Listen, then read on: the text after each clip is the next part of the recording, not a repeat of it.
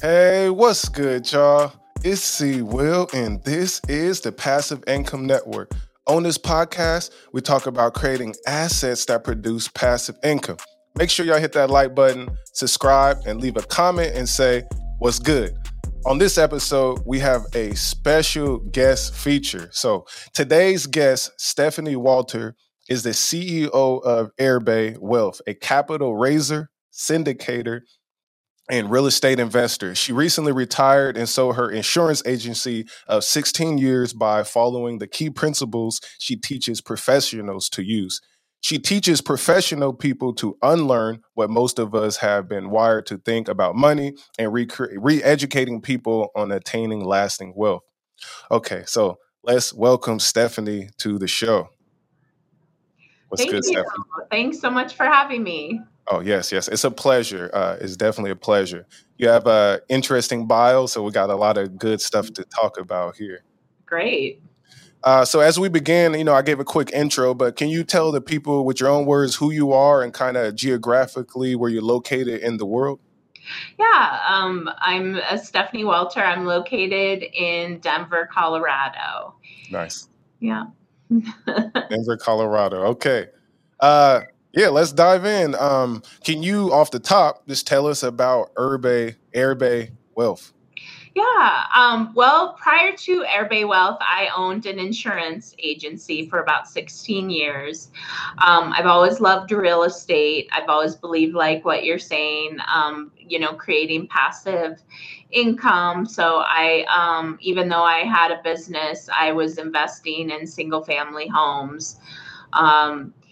And then I was invited to go to a boot camp in 2016. And that's when I first, about how to buy apartments. And Okay. so when I was in there, that's when I first heard the concept of a syndication. And I'd never heard of syndication before. It was an amazing moment in my life because I was like, okay, this makes sense. This is what I should be doing. And so that was in 2016. I, signed up to learn. And a syndication, in a short word, is just like a group of people that buy an asset that, like an apartment complex or really anything, but it's a group that buys it rather than just one person. So a lot of people can purchase something that no one could do on their own.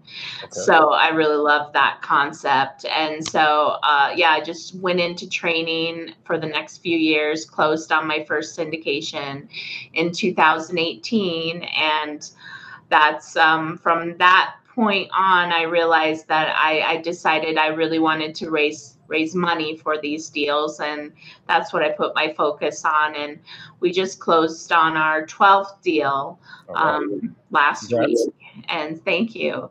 And in the meantime, I've worked with a lot of really wealthy people, wealthy investors, and I've learned a lot about the way that they look at money. And it was actually a lot different than the way I look at money, and probably I would say most people.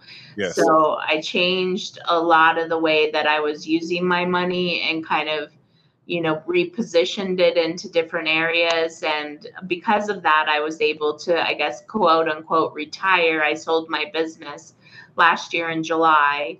And, this is what I love to do. So I do this now. Nice. Well, again, congratulations on the property and the retirement. I know it feels good. Yeah. Yeah. And syndication. So that definitely reminds me of like a Mission Impossible movie. They're fighting against the syndicate.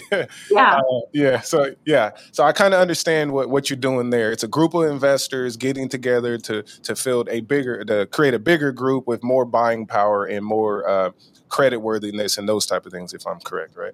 Correct. Yeah. Basically, it's a professional group. So it's like me and my partner. We go out and we find the deal. We do all the due diligence, and we get the loan. We do everything, and then we bring in our passive investors who we raise, the down payment from, and as a result, and then we run it.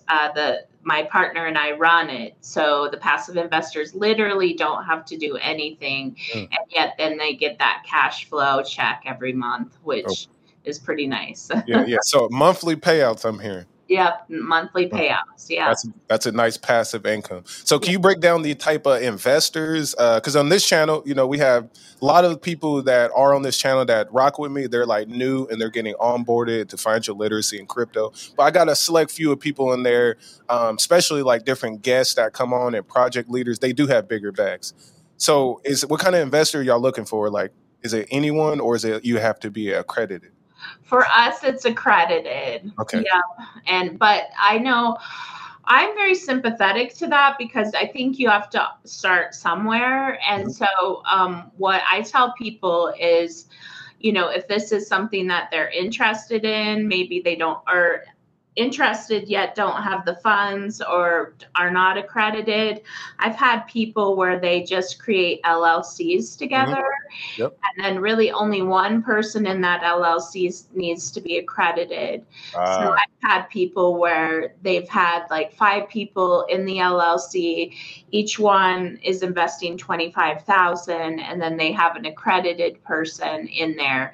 And therefore they can participate in a deal like this. And they don't have to do very many of these deals before they'll be accredited on their own. And so just because you aren't accredited now, I have people being like, well, I'm going to have to wait a few years. I say, there's ways around that for sure. Yeah.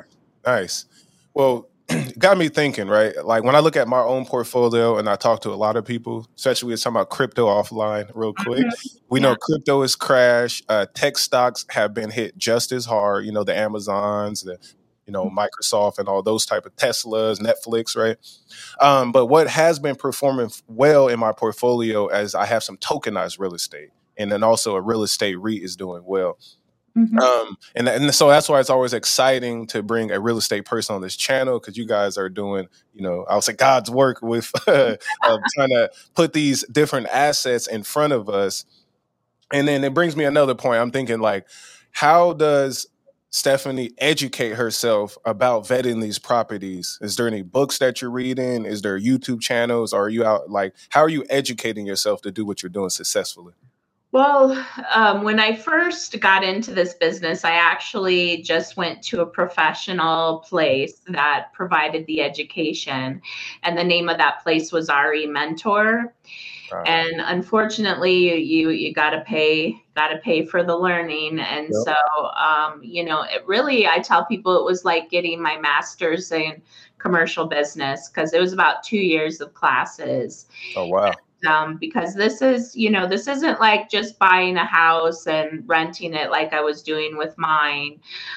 This is actually, I tell people it's like owning a business. And with ours, we've done 12. And for every single property, we have returned over 20% a year to our investors. So we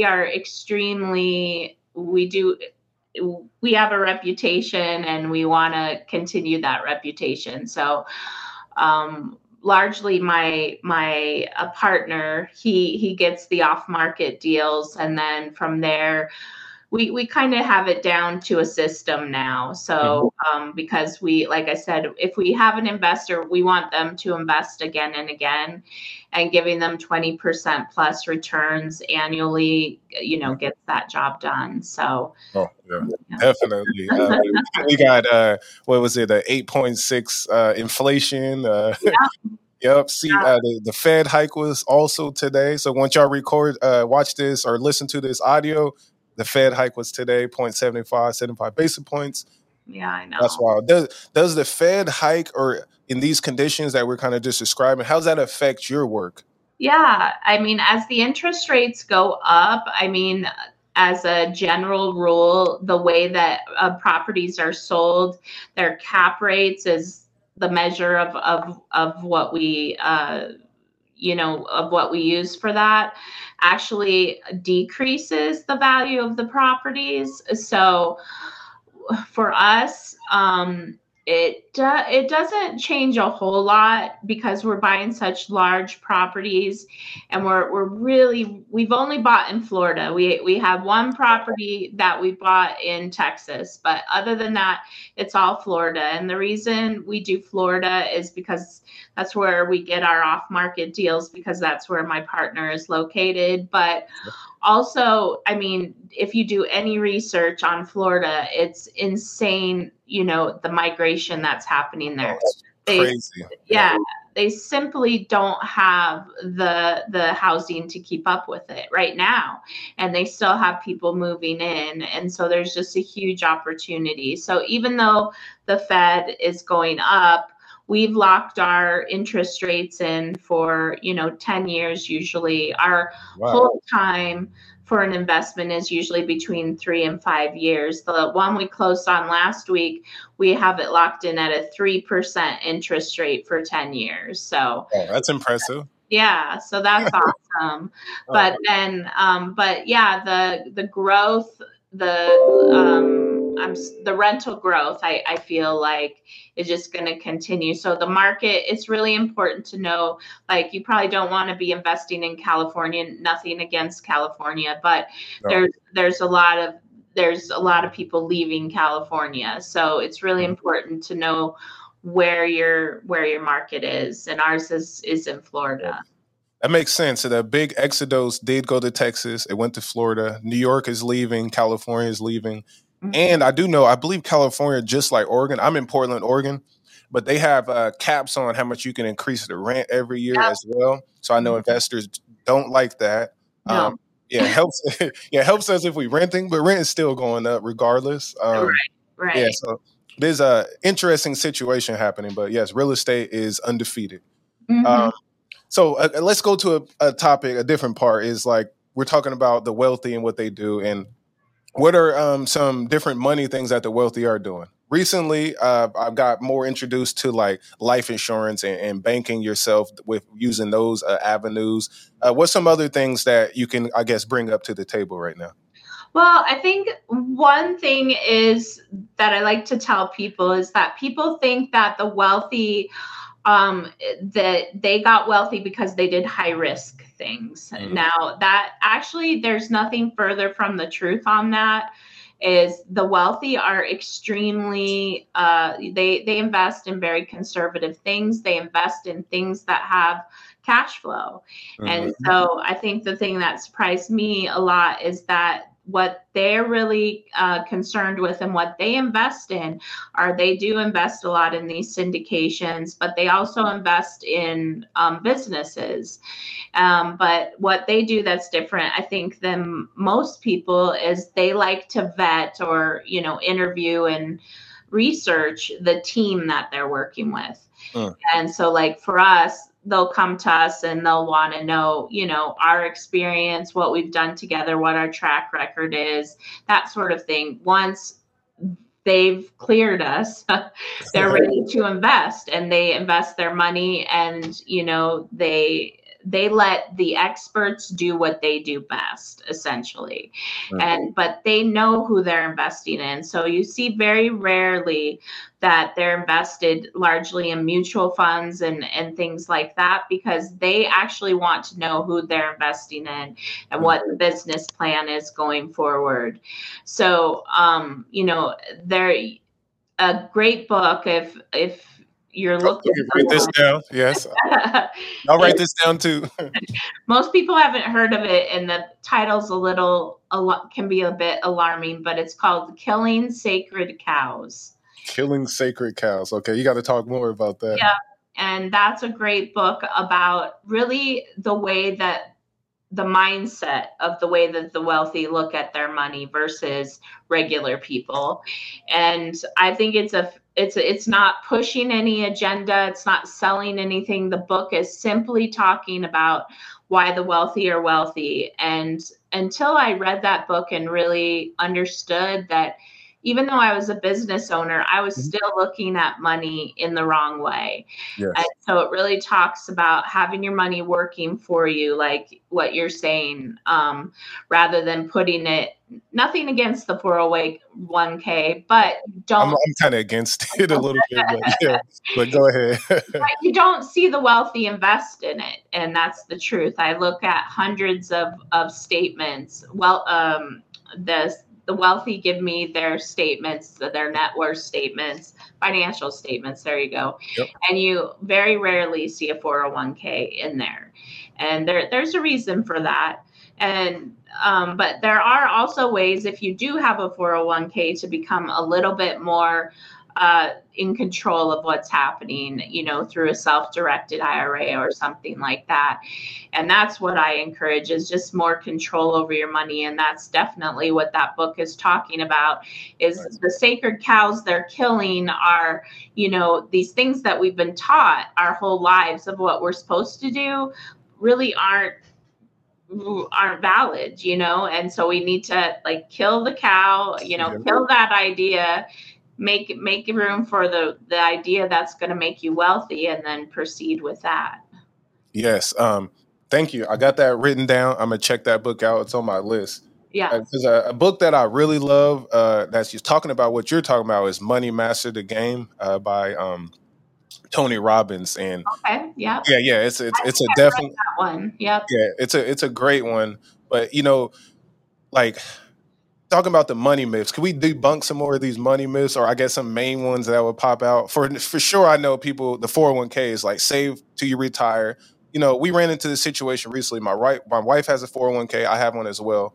She has more money in it. We wanted to tap into the money, but we could not. For one, the taxes. Two, her employer basically is like, you have to quit in order to get your money, and then or be at retirement age. We're not there, so that is irritating.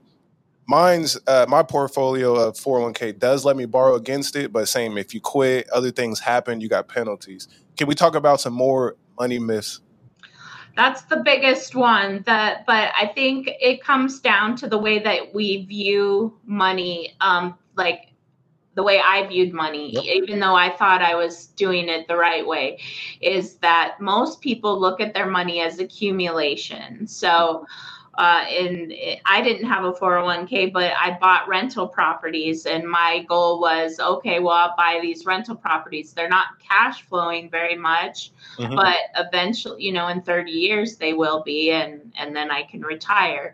So that and the equity was growing, just sitting in that house, and I wasn't using it or doing anything. So the same thing with a 401k, is you're putting the money aside. You're a perfect example. You have no way of accessing it. Yep. You have no control over it. And what's the scariest part of the 401k is when you do access it, nobody knows what those tax repercussions are. No. And so those are three things that would be unacceptable to a wealthy person. If they invest in something, they want to know what kind of tax benefits they're getting. Yep. They want to know that maybe they're not getting cash flow initially, but they want to know when that cash flow is going to be coming to them. And they know what they're investing in. Like if you invest, in a 401k, most people don't even know what they're investing in. I looked at my mom is retired now and everything, but I looked at hers years ago and I was like, okay, Mom, you're getting 4%. She was getting 4% return over the last 4 or 5 years. And yeah, it's terrible because there's so many fees that are taken out that people don't know. It's just, I guess the myth is that, the wealthy let people do stuff, like they have their financial planner and stuff like that. Wealthy people don't. Wealthy people largely invest. They get advice from smart people, but they're making the day-to-day decisions themselves. They're reviewing reports. They're on top of what's going on, but they're not running the day-to-day in it. But if you ask them where their money is, they're going to be able to tell you where it is. If you ask the average person, Okay, well, I'm invested in the 401k. Great. Okay, what are you invested in? Yeah. I don't Yeah. know. I don't know. Most generic portfolios, they send you a Vanguard filled with bonds and mutual funds and a little bit of tech exposure, and then fee after month after month. And no, people don't know that. They have no idea. They just do what they told. So it's amazing. Thank you for also confirming and breaking that down. Yeah. Yeah. It's wild. Okay. As we slowly start to close out, can you, I guess, walk me through what is a day like of working and vetting and doing these deals? What is a day like? For me, what I largely do is I raise money. So for me, I get approached, this week I've met with several big people that are doing pretty amazing things, and they have great ideas and they have great management, but they can't raise the money to get these deals across the finish line. So I get approached with deals every week that I get to look through, and I get to do my due diligence to see if this is a deal that's worth presenting to my group of investors. And most of the time that's a no, but it's that's how it goes. Yep. Because my investors, again, are used to receiving 20% a year. So in stable, not in things that go up and down. Real estate, if you talk to someone about all of the things that are happening in our economy, the values of real estate may go down a little bit, but not apartments. And just think about that. If you live in an economy and research it a little bit, you'll see that rents largely, do this. Yeah. Maybe like when we went through 07, 08, 09, they do this a little bit, but then they're back up. You don't ever see rents go down. No. You don't. No. And I pulled the rent chart up on one of my recent podcasts, and it's like that thing is just from 1920 all the way to now, 100 years basically of going straight up. It does. And so what we're investing in are exactly that. So maybe it'll flatten off for a little bit of time, but overall it goes up. Makes sense. So that's the nice thing about real estate, where you don't have to, do the ups and downs of like the stock market. Yeah. It's a crazy time, but yes, definitely back to my it's an earlier point, the real estate in my portfolio, the best performing asset. And when market was running up with crypto and all that, makes me not pay that much attention to it. But when it hits in the opposite direction, I'm so happy that I did make those moves. Yep. Yeah. And that's great to be to have it, to have allocated it that way. Yes. Well, thank you again. Can you let the people know where to find yourself and or your company? Yeah, you could go to my website. That's the best place. It's www.erbewealth.com. And basically you just go to that site. It's going to show you tons of education, but you can get on our email list to where we notify people when we have a new deal that's coming available. I try to send out like a newsletter once or twice a month. Yep. That lets people know what's happening in the world. But there's a ton of education on my website too. So for those new people just thinking about it, it's a good place to start. Excellent. Well, thank you, Stephanie. It's been a pleasure. I'm going to slide you out as I do my intro, and then we'll have a quick chat before we go. That sounds great. Thank you. For sure. Okay, y'all. Another amazing podcast, a lot of good education. Make sure you go check out Herbe Wealth. We'll put the links in the bio if you want to get more educated about what Stephanie and their company has going on. Please do so. Again, real estate has been a great asset. Make sure if you can to get some type of in your exposure, not financial advice, only educational advice. And again, it's C. Will with the Passive Income Network. Thank y'all for tapping in. I am gone. passive income, passive income. Gold in my dental, thank God for my mental. Investor fundamentals, told my girl it was simple. We getting all this money to purchase rentals and get passive income, passive income, passive income. Gold in my dental, thank God for my mental. Investor fundamentals, told my girl it was simple. We getting all this money to purchase rentals and get